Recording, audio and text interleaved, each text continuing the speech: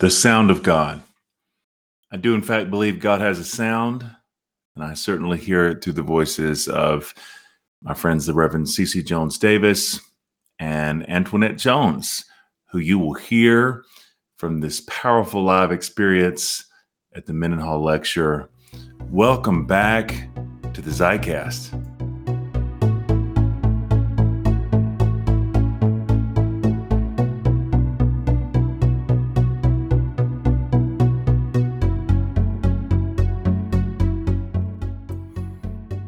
Because I introduced my friends pretty thoroughly in the live experience that you're about to hear, I won't reintroduce them because I want you to jump right into the thing. I will say this idea that you'll hear me talk more about in just a moment of the sound of God, it's been one that's been rattling around for a while. Didn't plan to say anything like this remotely that night. And the weird way that those things happen, just sort of tumbled out with sort of a clarity and intensity that I hadn't felt, like one of those things you almost don't know that you really believe, or the extent to which you believe it until you hear yourself say it. But as I said about the first Mendenhall lecture and this whole experience, and there's a reason that I've find myself stumbling a little bit to know how to talk about it now. There was such a holy thing that happened to us. Those of you who are familiar with this podcast, Joel and Tosh Everson need no introduction to you. Joel, Tosh, of course, my dearest friends in the world, and my initial connection to all things Greencastle. And many of you know they have an amazing bourbon bar here, the Whisk. And of course, they're amazing musicians and did music both nights. So you'll hear at the very end here, Joel and Tosh doing a song from our good friend, Mr. William Matthews, who's also a friend of this podcast. If you're listening, William, we love you, called We'll All Be Free. And the thing that I felt in that room that night, I know there's such a diversity in the belief and practice of people who were in that space there. And the only way I'd know how to describe what I felt was this sense of, you could just feel it collectively in the room. This kind of like, oh, yeah, well, if this is worship, then I'm into it. And this sense almost that wherever we come from on any other end of the ideological continuum, that worship is what we were caught up in and what we were doing together. Tosh kept going. She kept singing, and it was the most non-obligatory. Growing up in the Pentecostal church, soundtracks can have a reprise. It was this non-obligatory reprise ever. It was just there was something so primal and raw and real happening. You almost couldn't stop singing if you wanted to. And that's largely what the experience felt like, sort of being caught up in a song that started before we got there and will go on long after we're gone. And I hope you feel something of that. I love CeCe. I love Antoinette, as I say more about here in a few moments. But most of all, through this listening experience now, I hope you'll get caught up in the sound. I hope you'll discern the sound of God for yourself. I hope you'll recognize the sound. Hear it. Can I throw this in and be real preachy for a second? Sure, I can. It's my podcast. I hope you'll give yourself permission that when you're not hearing that sound, when it doesn't have that kind of resonance with your own soul, when you're not hearing the sound, hope you'll give yourself permission to tune it out, change the station, and only to tune in to the sound that is wild and tender and true and real. Enough about that. You need to hear this. Thank you for listening. Thanks for those of you who give on Patreon. If you're not, sure would appreciate it, because there are going to be new podcasts dropping every day for a long time. I know, because I got the content, y'all, and I can't wait for you to hear it and to hear how it speaks to where you are. Thanks so much for joining. Thank you for entering into this sound with us.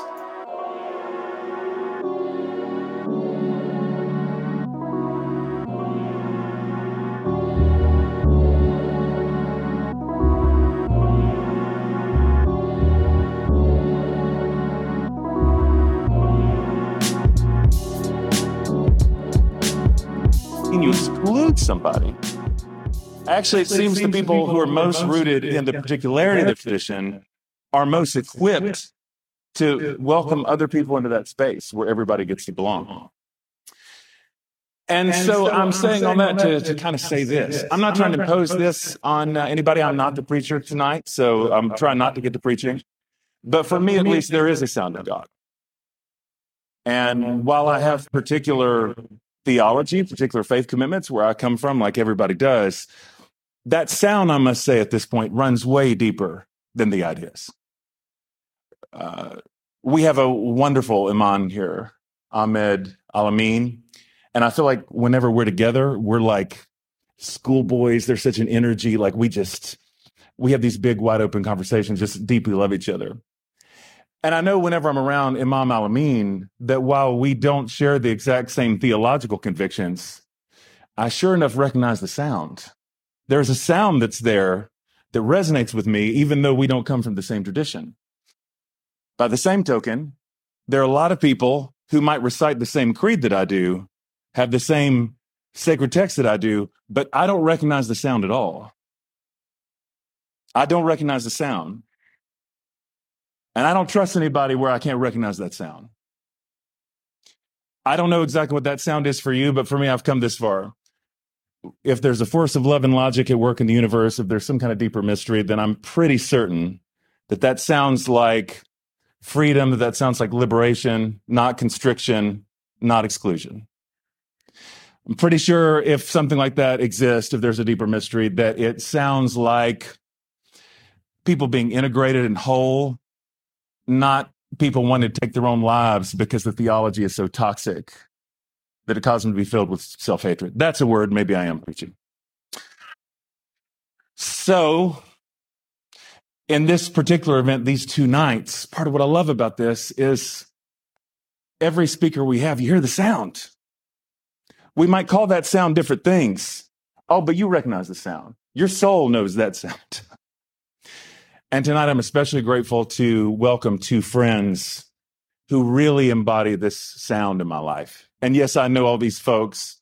We have a lot of wild stories between us. Shane Claiborne was here last night. We both got kicked off Liberty University together. Google that sometime. It's a fun story.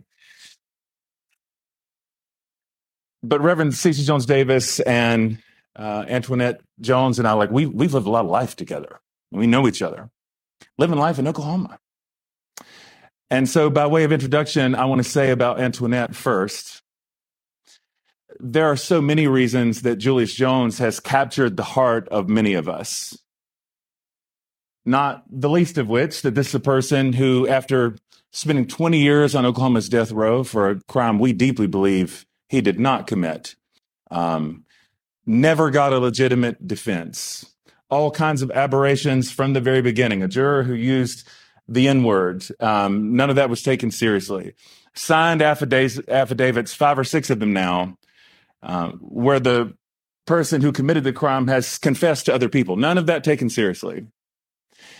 And while this is a wonderful story in terms of the movement that's gathered around Julius, there's something also deeply unsettling about the fact that it took over 7 million people to sign a petition, all kinds of voices, to move the needle when it comes to one person, one life. But in the midst of this story, it's not just Julius that's captured so many of our hearts. It's the Jones family. And I want to tell you that being able to walk alongside of Antoinette and her precious mom and dad, and, you know, Madeline, we just love her so much. I said last night, she's a patron saint for many of us.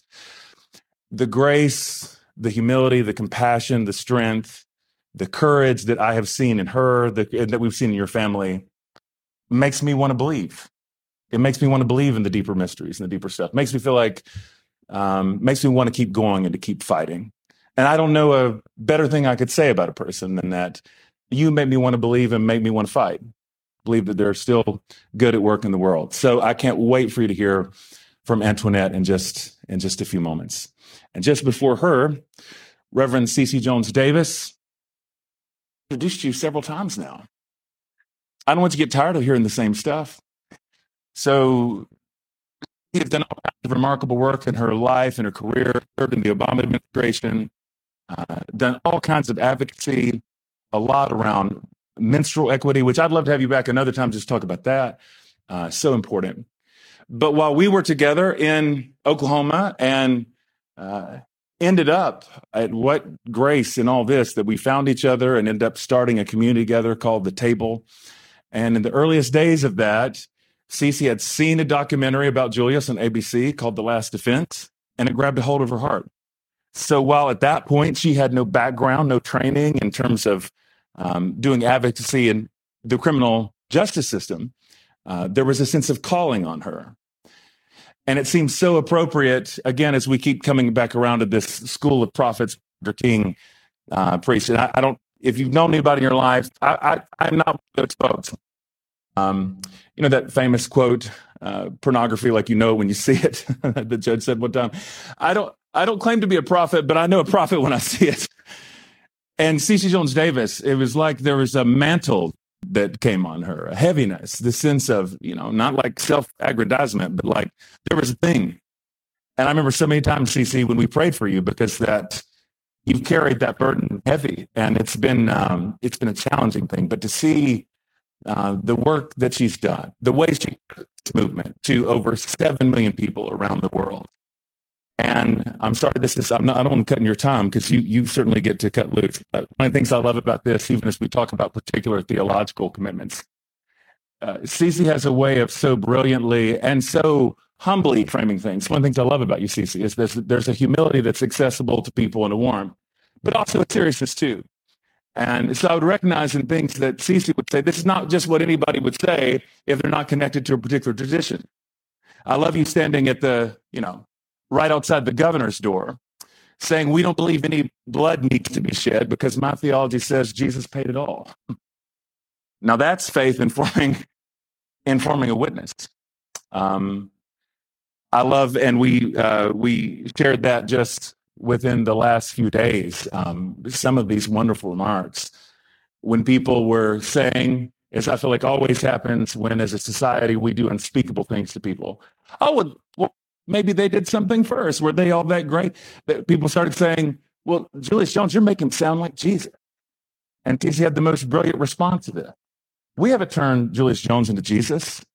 Y'all turned him into Jesus when you started saying, crucify him, crucify him. I had a powerful theology at work and all of that. So CeCe, you were one of the people in my life who most inspires me, speaks into my life. You're such a dear friend. What a gift to be able to share you here. Thank you so much for spending this time with us. You are a prophet, my friend and my sister. So we love you so much. CeCe Jones Davis. Thank you.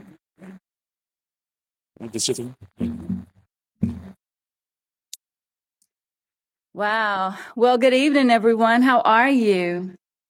It's so great to be with you tonight for such an illustrious event here at DePauw University. I tell you, I have had the best time ever over the last couple of days. And I want to thank my friend Jonathan Martin for the invitation and just introducing me to this amazing community. I want to also thank the President White. Thank you so much. Would you stand up? We want you to know how much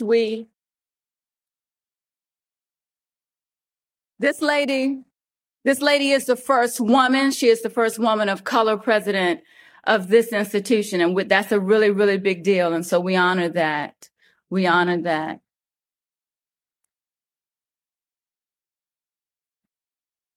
My cousin Deshay and his family drove all the way an hour and 30 minutes from here. Hey, Deshay. Hey, family. So good to see you.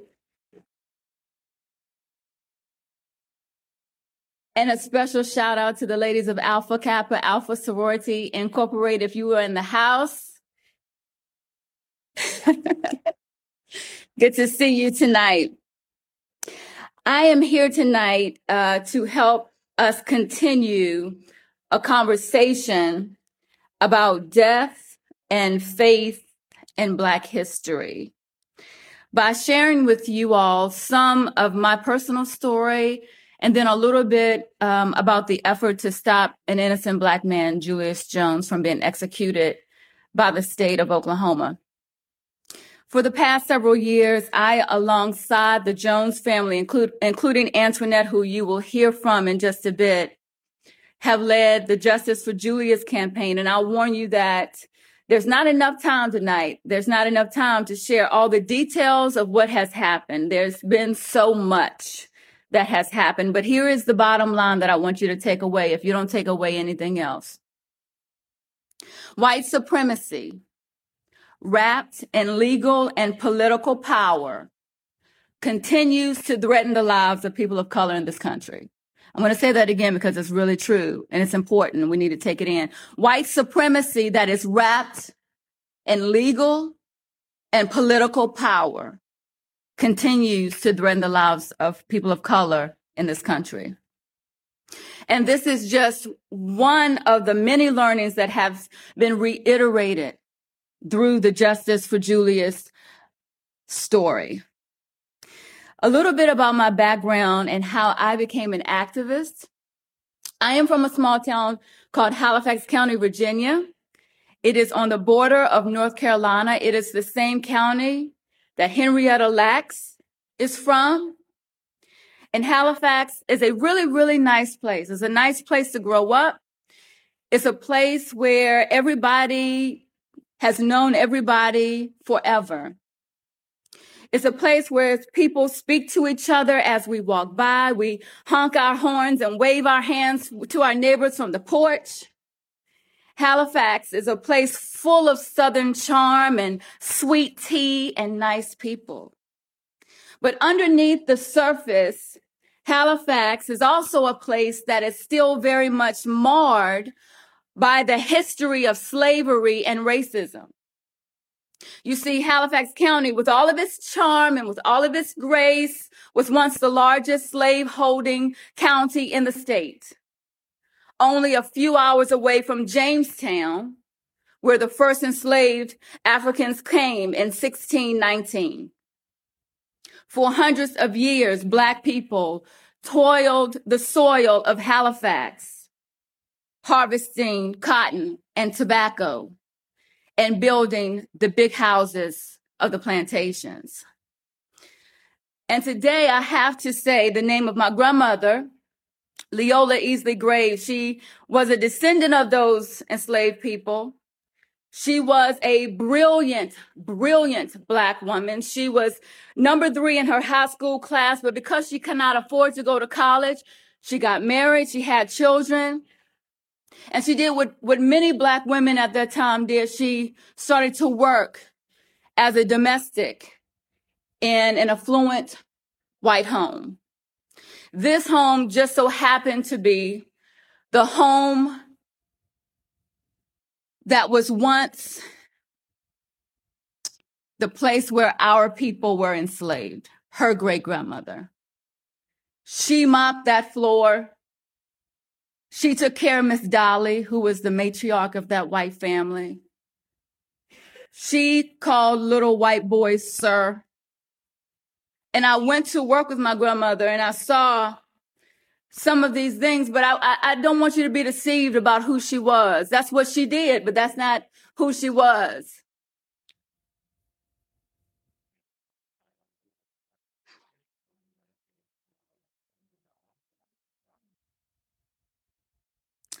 My grandmother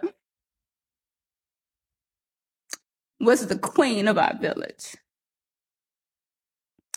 There would be many days where she would come home from work in her uniform and there would be a family sitting on a porch. And sometimes she knew those people and sometimes she didn't, but she would always welcome them inside. She would grab a notebook and a pen and she would say, tell me your story. My grandmother, you see, was the scribe of the Black community in Halifax County for over 30 years, free of charge. A poor woman would write the obituaries for people who died in my town. She would write down the details of birth and life and death and work for those people, her generation and older, who could not read or write. They came to Leola not just because she could write. They came to her because she was brilliant and because she was compassionate and because she was such a poised storyteller. They came to her because she had a special way of communicating the humanity of people who often had no money and often had little reputation and people who were living on the margins. And by the time my grandmother was done writing, kings and queens were born. She knew how to find power and beauty in everybody's story. And she demanded that the world take notice of those lives, even if only by way of the little bitty obituary section in our small town newspaper. She believed that everybody's life mattered. She believed everybody deserved dignity.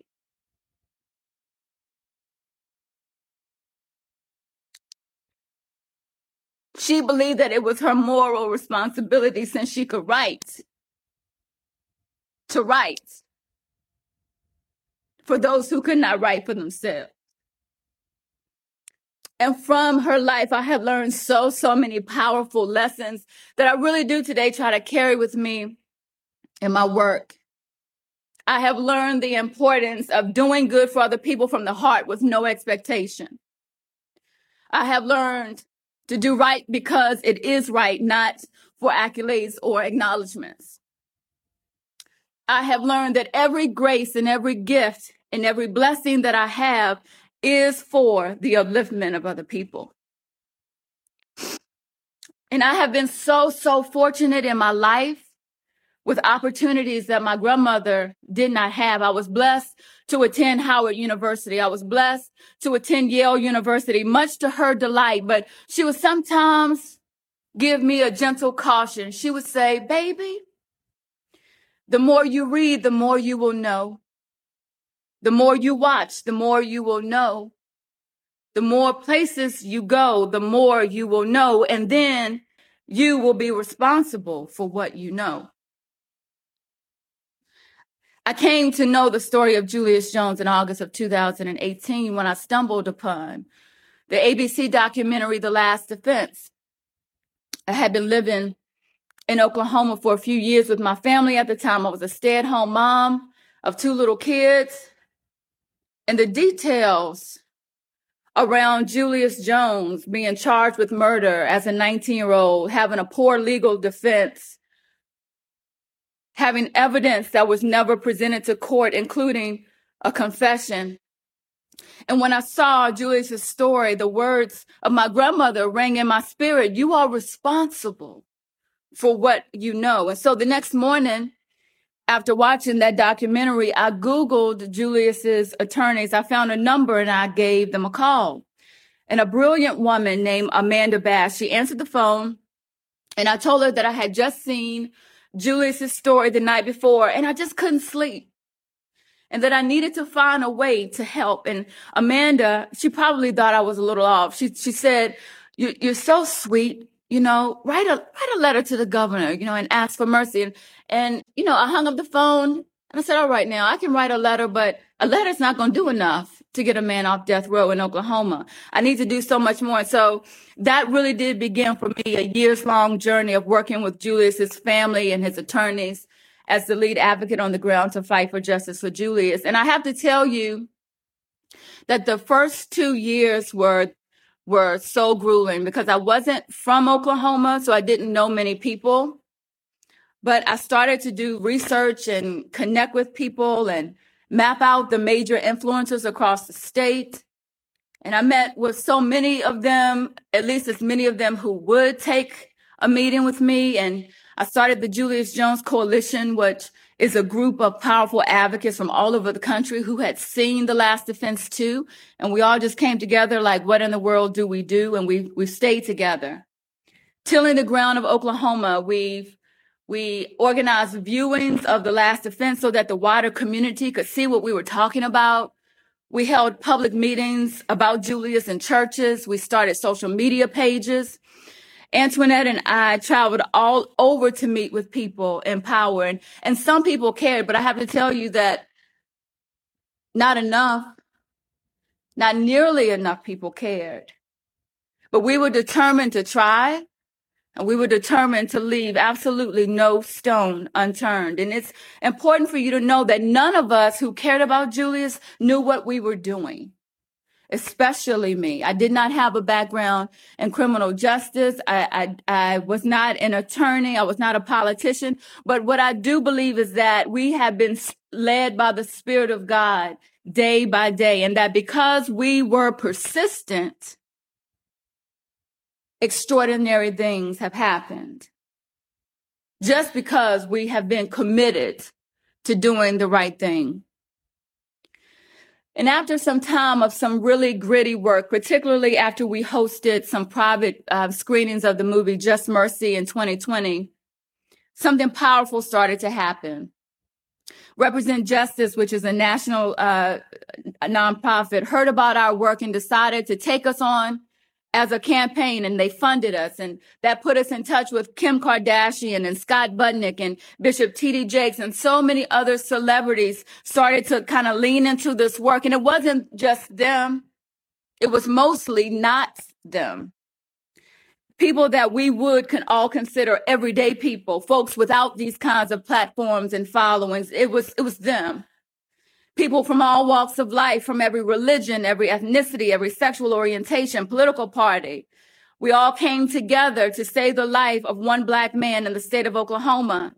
We came together, and I like to say we formed a human chain. We have all seen powerful images of what happens when a person is caught up in a riptide at the beach.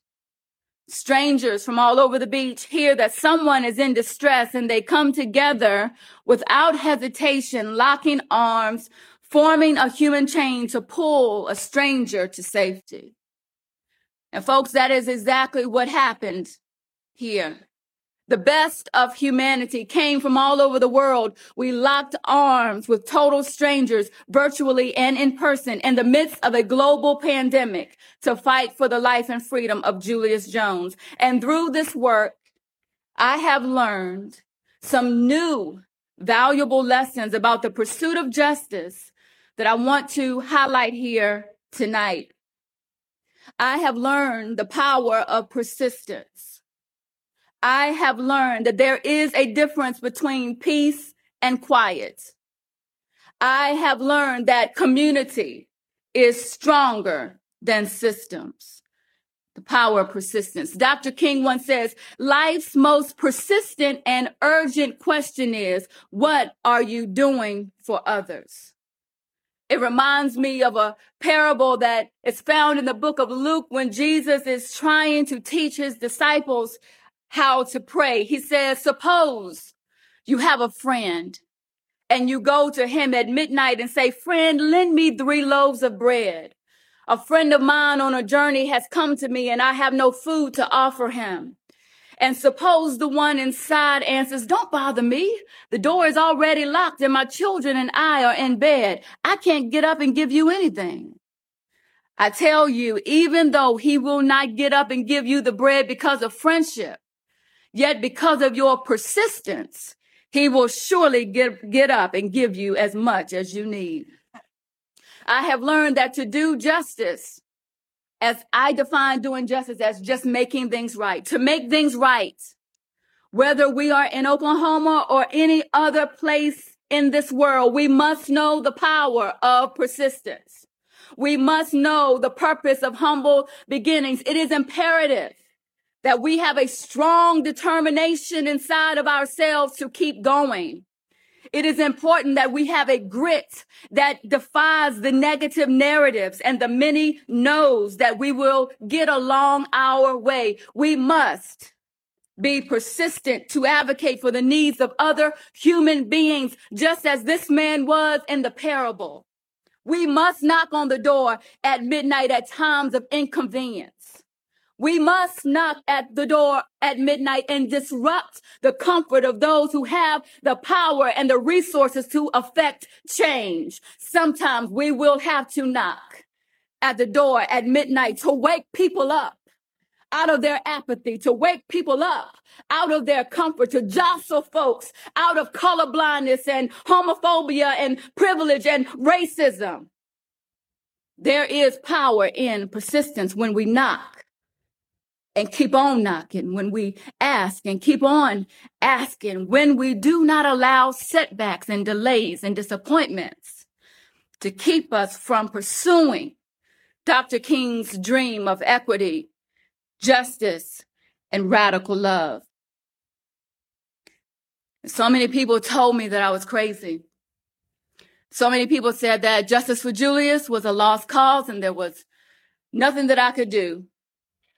But there was something on the inside of me. There was something on the inside of us, and it was like fire shut up in our bones, and we could not let it go. Powerful people turned us away, said it was too late, told us to shut up and go home, but we could not let it go. Powerful people said all kind of bad stuff about us.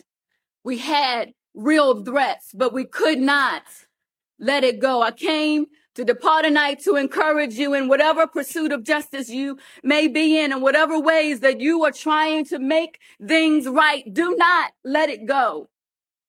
Because when we let things go, there are very real consequences. When we let things go, human beings fall through the cracks. When we let things go, innocent people like Julius Jones are executed in states like Oklahoma. And so we cannot afford to let things go. Too much is at stake. And this is not just about them. It's not just about the people that we are trying to help. It's mostly, y'all, about us. Because when we let things go, we open up a door to the moral decay of our own humanity. When we let things go, rot begins seeping into our souls. Through justice for Julius, I've learned the power of persistence. And I have learned that there is a stark difference between peace and quiet. We often use that phrase, I just want peace and quiet. And we treat these words as if they are interchangeable, as if they are constant commonality, but they're not. Peace and quiet are not the same things. Quiet is the lack of noise. Quiet is the lack of words. Quiet is the lack of movement. Quiet reflects an outward experience. It is a social grace that we try to extend in classrooms and on public transportation and in libraries. But the problem with quiet is that it is not a good indicator about how things really are. Rivers are quiet, but they are dangerous. Snakes are quiet, but they're deadly.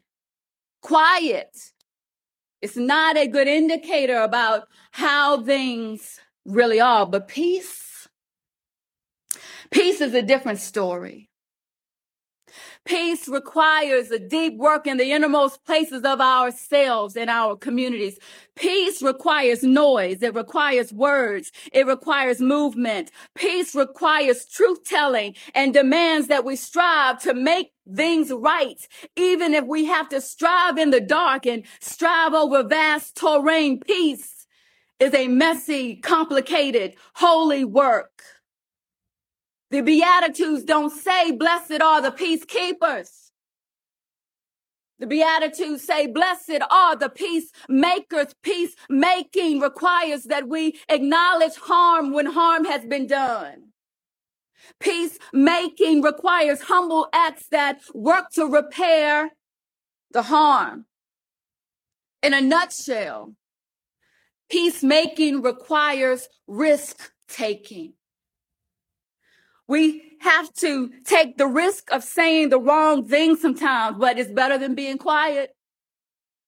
We have to take the risk of losing friends and loved ones for standing for what is right, but that is better than being quiet. We have to take the risk of being misunderstood and criticized and judged, but that is better than being quiet. In sleepy towns and states across this country, we are deceiving ourselves into believing that as long as we are quiet, everything is okay.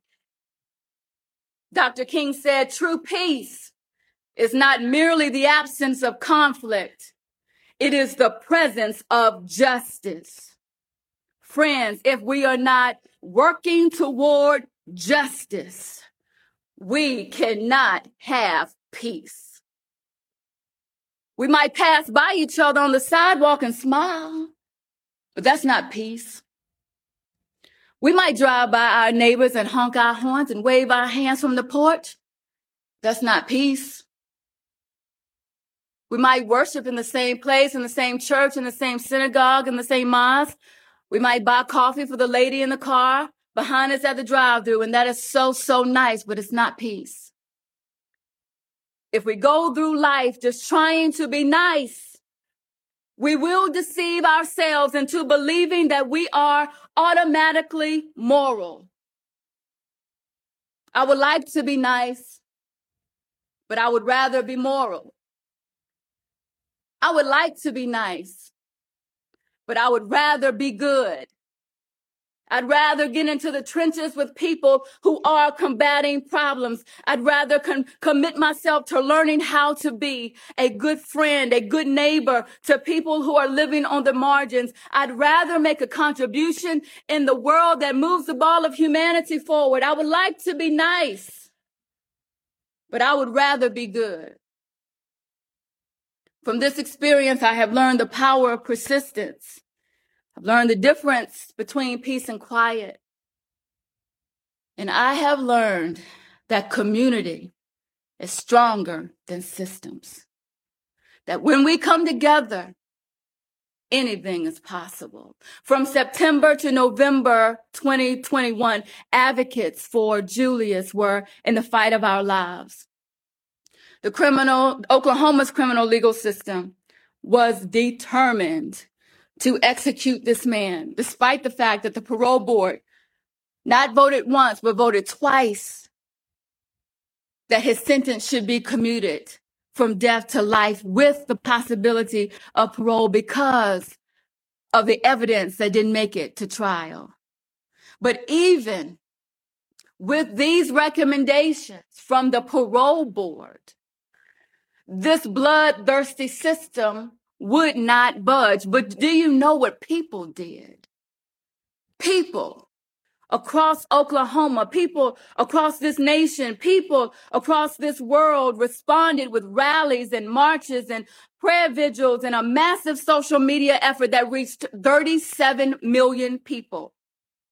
6.5 million individuals signed a change.org petition asking the governor for mercy for Julius Jones. Thousands and thousands of people sent letters and made phone calls to the governor's office. Hundreds of people participated in a 3-day sit-in in the Oklahoma State Capitol building. Children walked out of their schools in protest. Didn't ask their mamas, didn't ask their daddies. They just organized themselves and walked out. Governments from around the world sent letters to the governor demanding that the execution be stopped. Companies across the country vowed to stop doing business with Oklahoma if Julius Jones was executed. People organized and came together in the most extraordinary and powerful ways. Oklahomans, celebrities, people of faith, people of no faith at all, Black folks, white folks, Native folks. Everybody, Republicans, Democrats, they came together and we formed a human chain. And that chain is the reason why Julius Jones is alive today. It is because the community is stronger than systems. Now, I really want to be clear that Julius Jones did not get the justice that he deserves, and his family has not gotten the justice they deserve because the governor waited until 4 hours before the scheduled execution to stop it. He allowed Julius Jones to have a last meal. He allowed Mama Jones and this family to have a last visit. It was a cruel, cruel display of power and racism.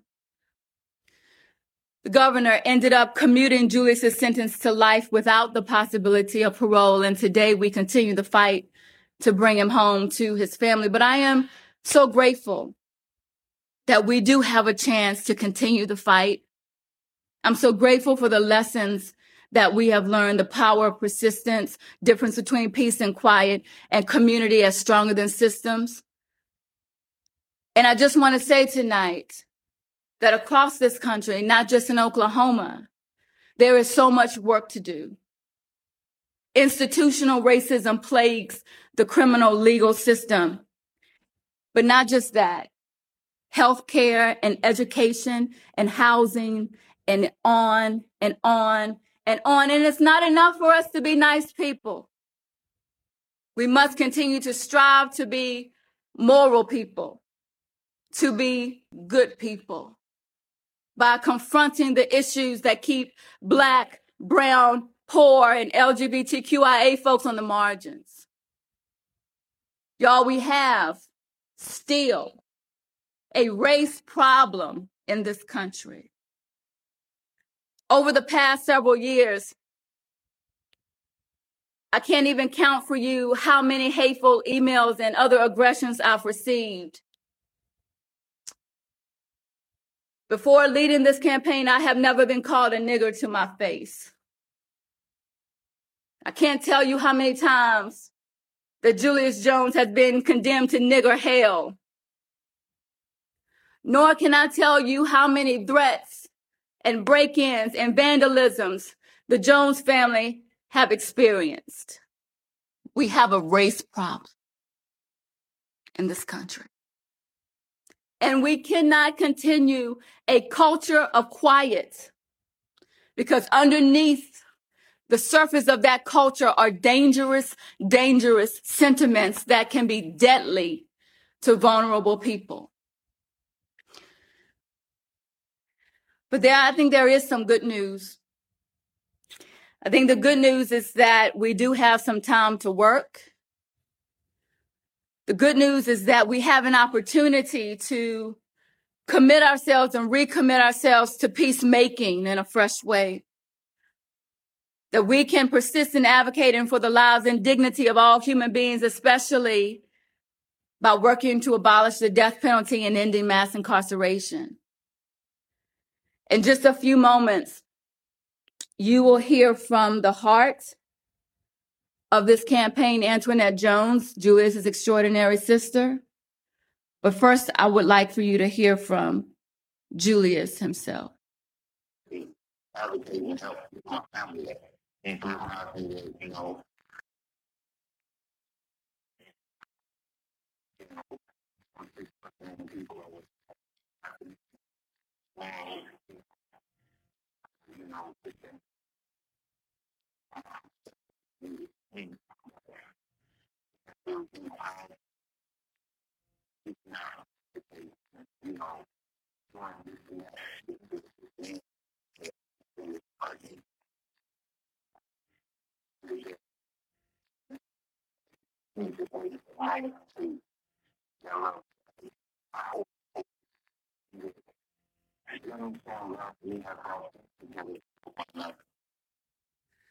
Thank you.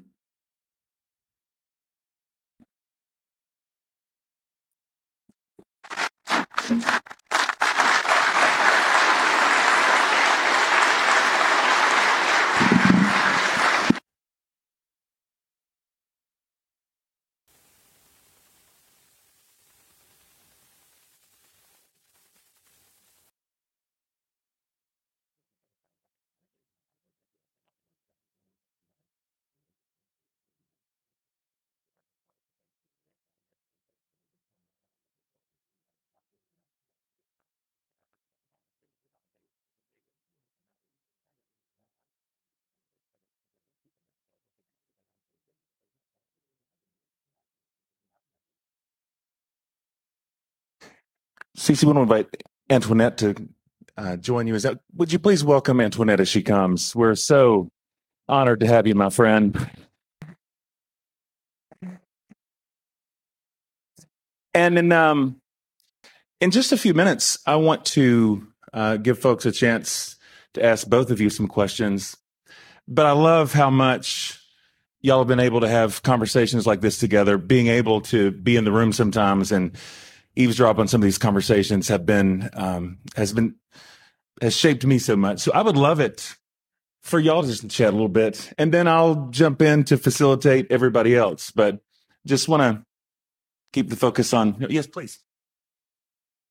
So like, I obviously know all of these things I'm about to ask Antoinette. So it's totally for you all's benefit. And I'm so glad that she's able to be here tonight. She is one of the most extraordinary human beings I have ever met. So Antoinette, would you tell us just a little bit about yourself? We'll get into your brother in a minute, but tell the people who Antoinette is. I don't know if I can with that sermon. I am, where do I start? For me, at the age of 37 now, when people ask, who I am, I can't help but give all praise to God. And that's just where I am in my life. Starts with prayer for me. I love mentoring kids. I love basketball, softball. I love training basketball and in softball. And every time I talk about this, I get people in my inbox. But I love going to church. I love praising God. I love thinking I can sing, I love being around people that love God. I really love helping people just, find an easier way to do things. I didn't think I would like coaching because I'm not going to lie to you, I don't like kids like that. I can't even say that anymore, but I love kids. But God has really been working with my heart to just kind of figure out what I like doing, because she asked me, what do I like doing? And I had the hardest time, like, what was it, 4 years ago? She asked me, what do I like doing? And I said, as long as I can put a smile on my family and friends' face, or as long as they good, I'm good. And I realized that wasn't good enough. Yep, exactly right. Because what I quickly realized about you was that since you were 13 years old, this happened to Julius when he was 19, you were 13. Immediately what I learned about you is how you have been the backbone, really kind of holding him together, connecting him, making sure that he is still connected to family, that he has someone to talk to. And I've seen you sacrifice so much. Could you tell folks a little bit about how at 13, having your brother arrested and ultimately convicted of this and put on death row, what was that like? And what has that been like for your family? It always starts with a gun from the police officers. It always starts with, when I have to go back that far, I think about, for the first time in my life, having a gun pulled on me. Not just one, but several.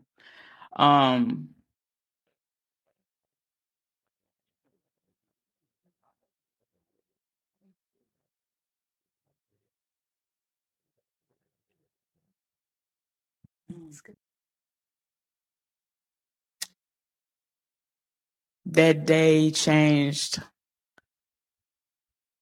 my perspective of the police for a long time. That day changed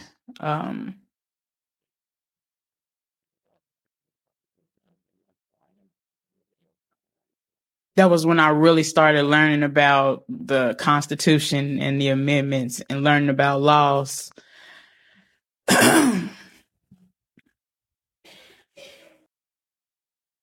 What has it been like for your mom and dad? They're two of the most strongest people that I know on this earth, even now. And there were a lot of stereotypes, where saying, well, this happened because Julius was in a single parent home. Both of my parents have college degrees. Now, my mother, she does have a master's, but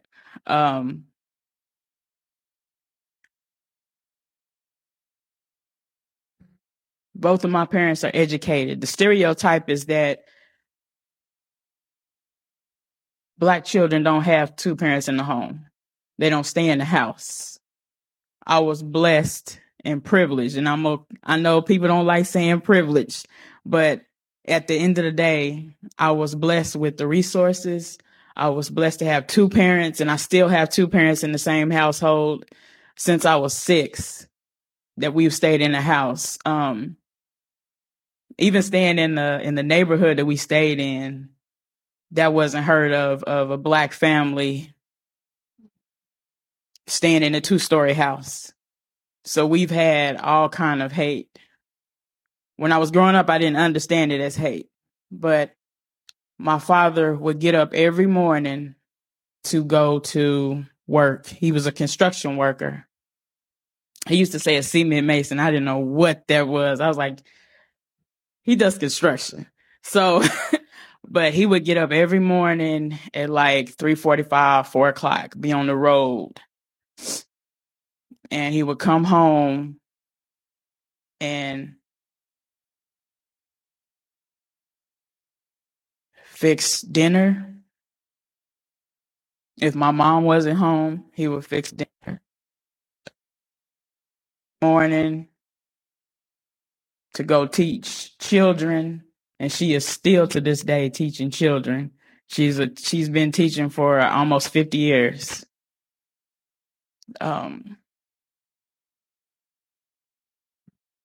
My oldest brother, Antonio, hard worker, very silent. We call him Quiet Storm. Well, excuse me, I call him Quiet Storm. But I also playfully tell him that he's my second favorite bodyguard growing up. Smart. Like, everybody in my family is smart in math except for me. I don't know what happened. But both of my parents are really, really good at math. Julius is exceptional at math as well, but he couldn't help me with calculus the last year I went. But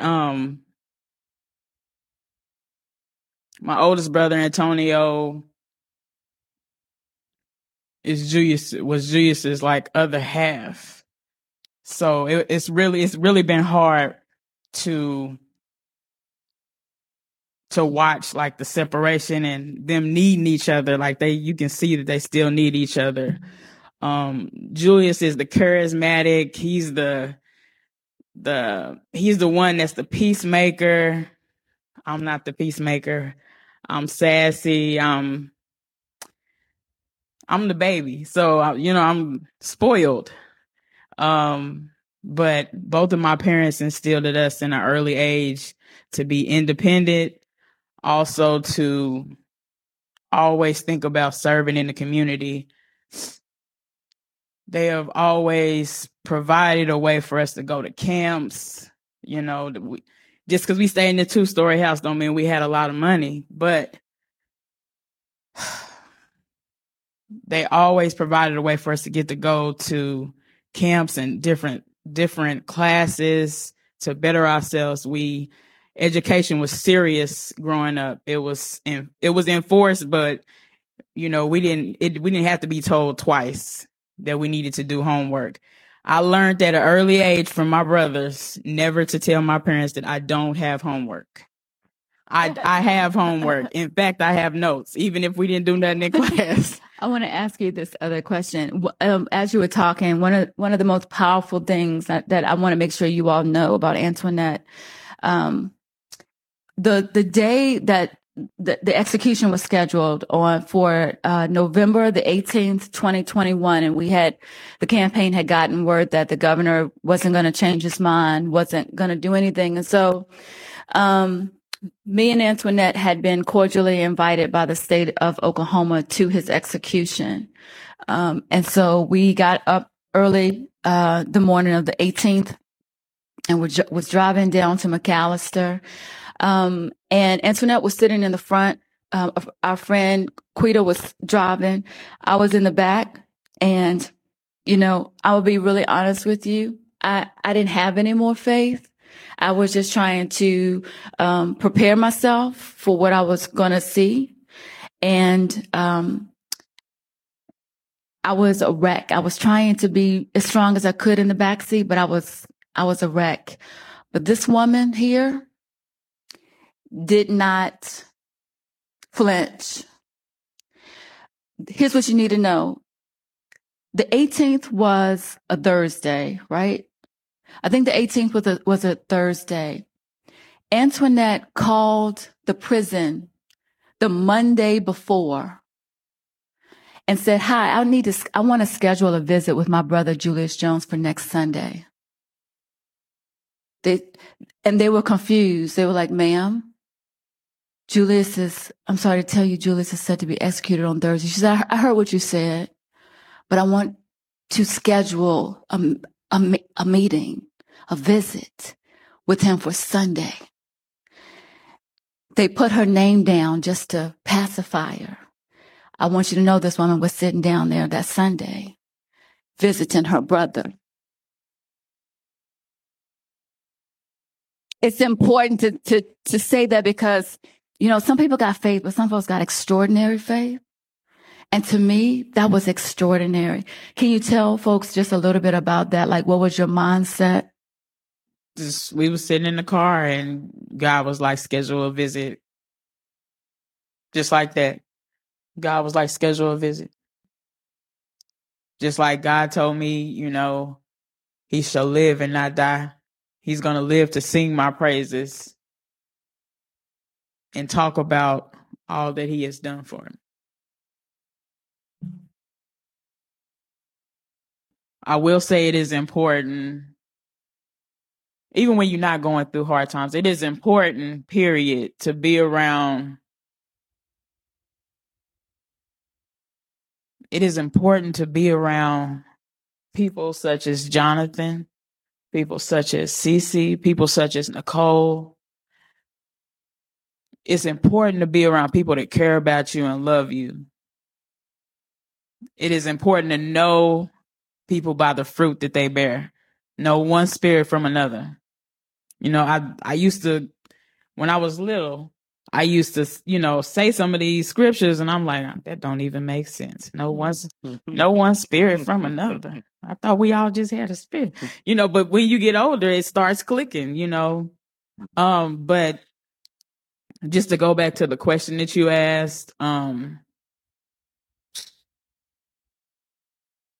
my brother Julius's birthday was July the 25th. We were celebrating his birthday in the summer of 1999, which was a record of, it was one of the hottest summers ever. And so his birthday was the 25th of July. The police came to our house, 4 days later on the 29th, I believe.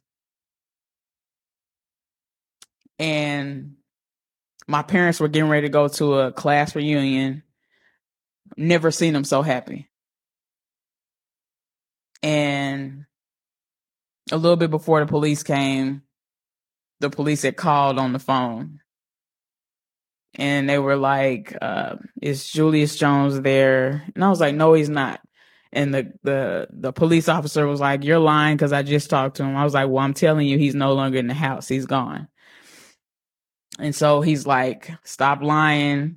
He was like, matter of fact, who else is there that I can talk to? I was like, well, my parents are upstairs.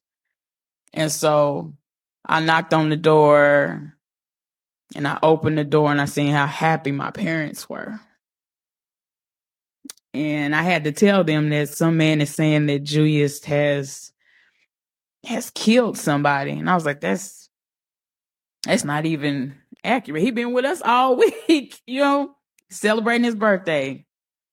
So I had to give the phone to my dad. So my dad is a veteran. He served in Vietnam. When I tell you this man, like sometimes you wouldn't even know what he's going through. He's just matter of fact. And he got up, talked on the phone. He said, "Sir, you can come into the house with me and you can look around, but my son is not here." And so fast forward, the police come to the door. And I guess from my understanding, the police were supposed to come into the house. They weren't supposed to pull guns on us and things like that. I also had a little cousin with me, was scared. And I know I was so scared I couldn't freak out or nothing. All I could hear was my dad's voice. And my dad said, "Don't run, don't move. Keep your hands up, listen to my voice." And so we did just that. And they pulled us outside and took us across the street. And my dad was, we wasn't across the street. We were in the middle of the street. That's what it was. And so my dad was like, "I can go in the house with you," as we discussed on the phone. And I'll never forget, this police officer was spitting on my dad as he was talking to him.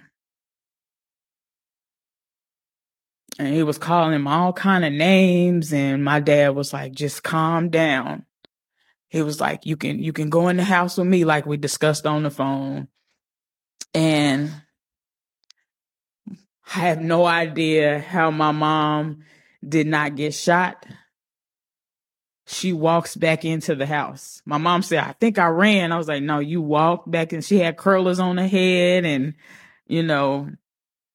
she walks back into the house to go get her oldest son and wake him up because he was asleep on the couch. And that's on mom right now, Colin. But she woke my oldest son up. My oldest brother. She woke my oldest brother Antonio up, and she said she was talking to him and telling him to calm down. He's really cranky when he gets up. So she was like, "No, they got police officers outside." And I remember her telling this story, and all I know is they walk outside and they have their hands up, right? And the police officers come out the bush. I don't know why they kept going into the bushes, because it was like some stickers I have no idea. But they came out and they were like, "Get your hands up." And I was like, "Well, his hands is already up." So they walk outside and they were like, "Are you Julius Jones?" And my brother starts laughing. And he says, "You don't even know what Julius Jones looks like." And like that day, I was just like, this is a big mistake. It's a big mistake. My brother's been at home, And so I'm thinking they're going to fix this. Once my parents get to talk to the police, they're going to fix this. So we eventually get pushed all the way back in the back of the neighborhood, and they're having people come out their house. Long story short, they said that my brother tight-roped on the fence in some flip-flops to get away from them. This is what was documented in the newspaper. Thank you so much for just the sacred gift of your story, Antoinette. It's so, I tell you what, I almost told you, because you know how much I love your mama, how much we love Melanie. Answer the phone. Like, I want to say hi to her right now. I love that not only you sharing your story, but so much of their story. When I said last night and again tonight how your mom has been such a patron saint for all of us, her tenacity and fierceness and sweetness. I hope there's no impropriety here in saying this with the thing we did in Oklahoma called The Table, small community. I mean, we started a few years ago. All this is concurrent, really, same season within the last 4 years. I'm the kind of person in terms of anything, in terms of pastoral leadership or whatever. I don't want to know who gives any. There's not things I want to know about, but I do know this. I do know this fact, and I can't think about it without crying. Your mom has been the most consistent giver in our church. Like that, sends a check like every 2 weeks, and all the things that your family has weathered together and still are. I mean, just the generosity of spirit and courage is just unbelievable. Just amazing people. I do want to take a few moments now to open it up for anybody who would have questions for either CeCe or Antoinette. Anybody have questions? Yes. Oh, yes, please, Imani. Okay. Well, This is a question for both of you. So when like in the fight for justice, where do you find encouragement when you're constantly getting no's? It's a great question. So the encouragement comes from my parents. Just because you're told no the first time or the first 15 times doesn't mean that people won't change their mind or somebody else won't answer the door. It just means that for that season, that person is not available to help. This is my mind again. I'm optimistic, but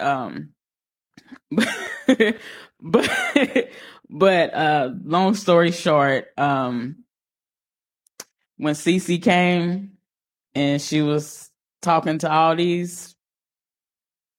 some of these people that I had talked to when I was 14, 15, 16, 17, 18, 21, for example, just because they said no back then, God showed me that they can still say yes now. And they did.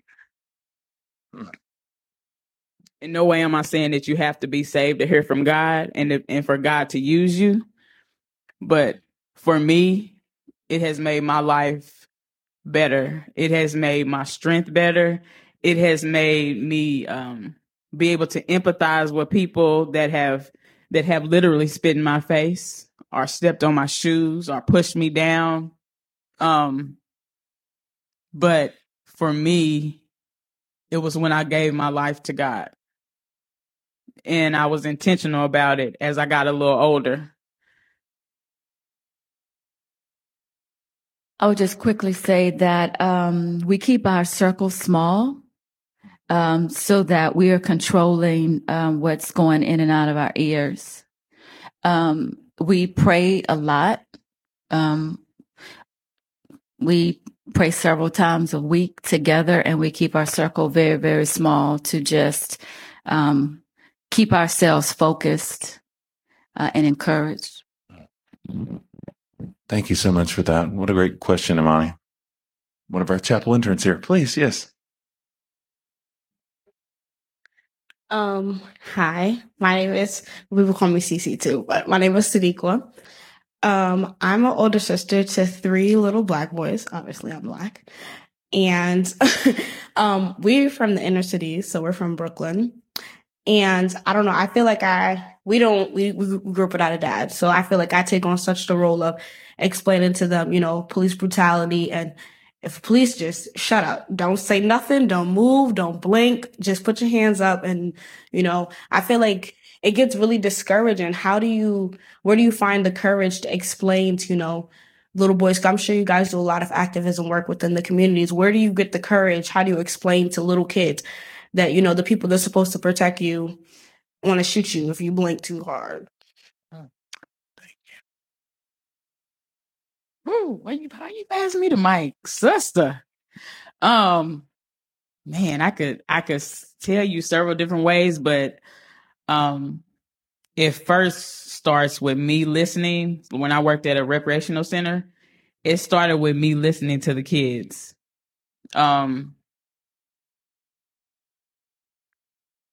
But growing up, I was stopped when I was 12 I was with a group of boys. We were getting ready to go play basketball after school. And the cop was rolling down the street. They were rolling down the street, and they got out of the car and they were like, "Get your hands up, get your hands up, get on the ground." And they were like, "Get on the fence." And we didn't know what to do. So all I could say was, "Get on the fence." So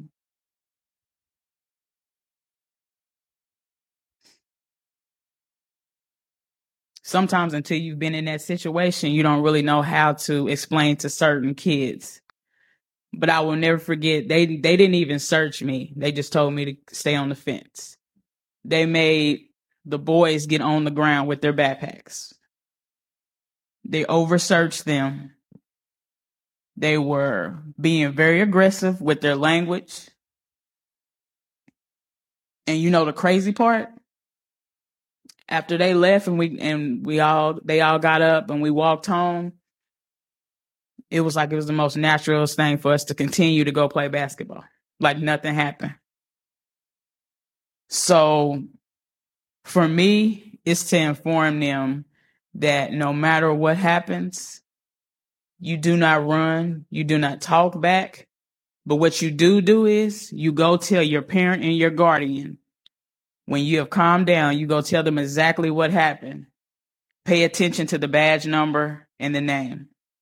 Pay attention to the cop number. I know everything happens real quick and you don't know. I can't breathe, because that's how it is. I mean, I don't know how it is for anybody else, but when it's happening to you and you're young, you don't think about little details and stuff like that. But talking to the kids at the recreational center, when I started telling them things like this, then they started saying, "Well, why do the cops do this?" I say, not all cops are bad. Let me first say that, because that is the truth. Not all. I have family members that are cops. But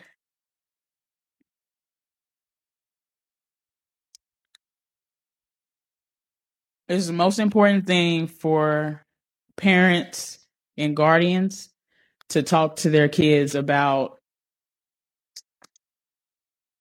interacting with the police. It's also important to have police officers come into different recreational centers, which is what I did. It was very hard for teenagers to accept the fact that police officers were just coming to talk to them. So all of the older kids that were 12 and up, they said that when the cops are gone, then we'll come back into the center, Miss Net.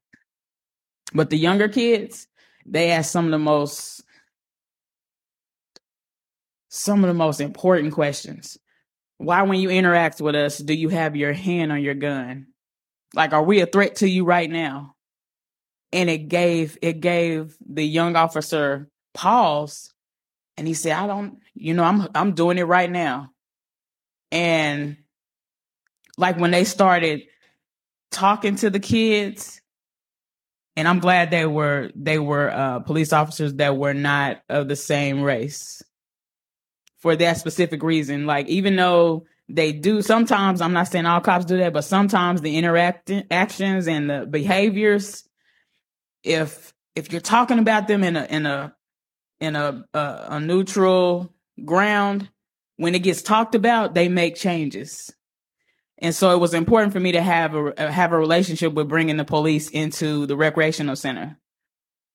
And then it was important for me to talk to the police officers and say, "Hey, we have some other police officers named this and this and this," because the older kids will tell me. They'll be like, "It was this cop, he always riding around after school." And so it basically talk to your kid, talk to your children, and then also leave a door open for them to be able to talk. They need to talk about what's going on. Oh, I don't have anything to add.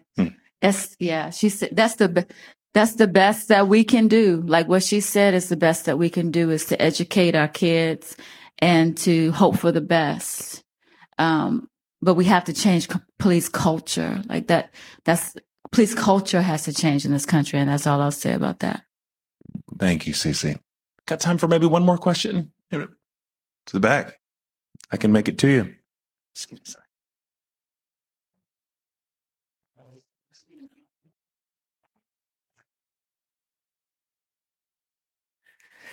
Just so thankful for the amazing speakers tonight and last night. If you guys missed Reverend Moss last night, look it up. It was probably the best speech I've ever heard in my life.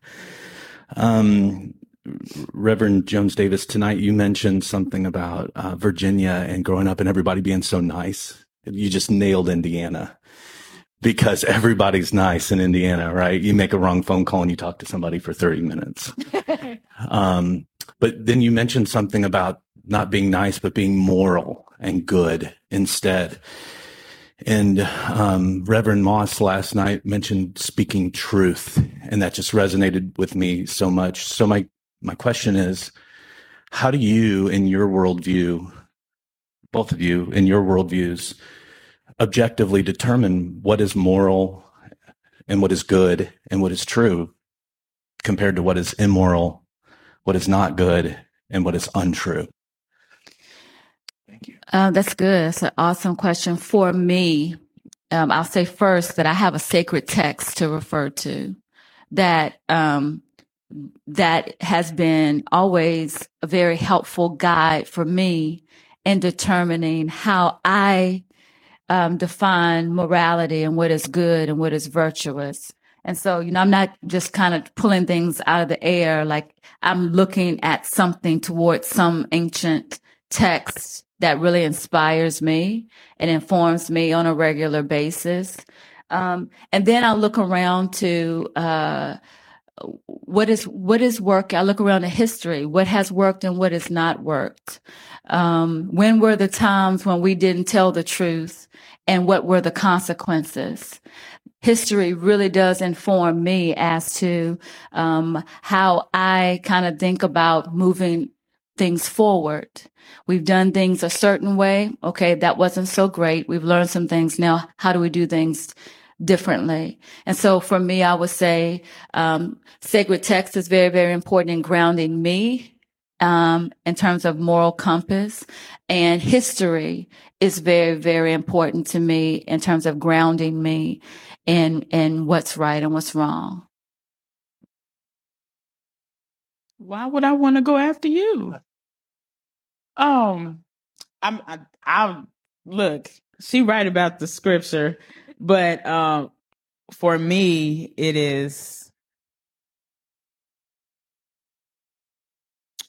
goes back to the old school song. I'm going to treat everybody right. And I don't know about you, but I want to be treated right. I want to be treated with love, kindness. So in order for me to want that, I must be given that. I must be the change that I seek to see in everybody else.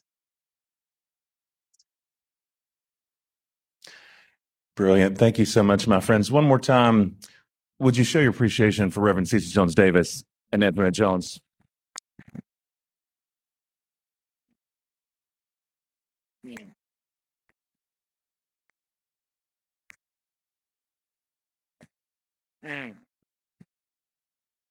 And tell you what, feel free to go ahead and stand up. Just keep them standing up good. So here's the thing. We're going to, as we close, we're going to sing one more time.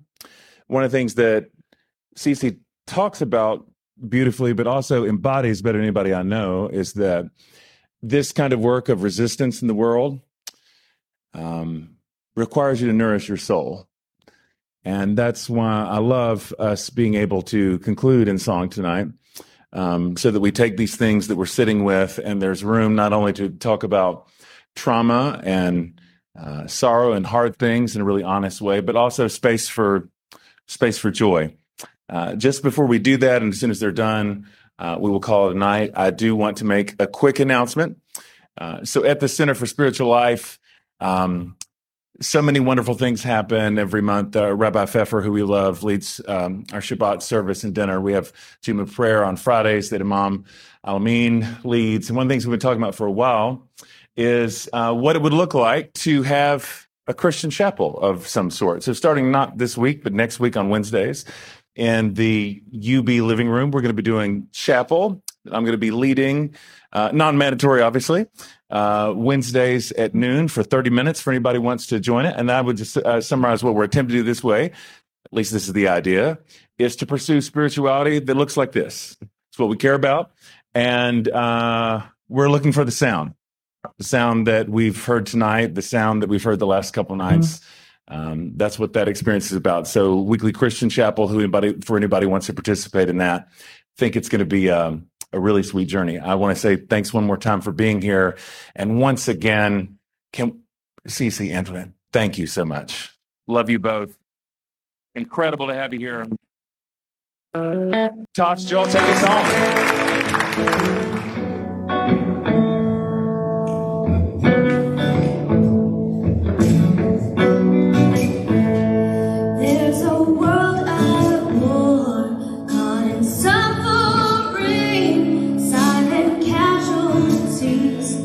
Oh God, grant us peace in these sleepless nights. I can hardly breathe despite brutality. I know that we'll be free. I know that we'll be free. So let the light keep it shining. Let it break into the darkness. All the love gets us to see. We'll all be free.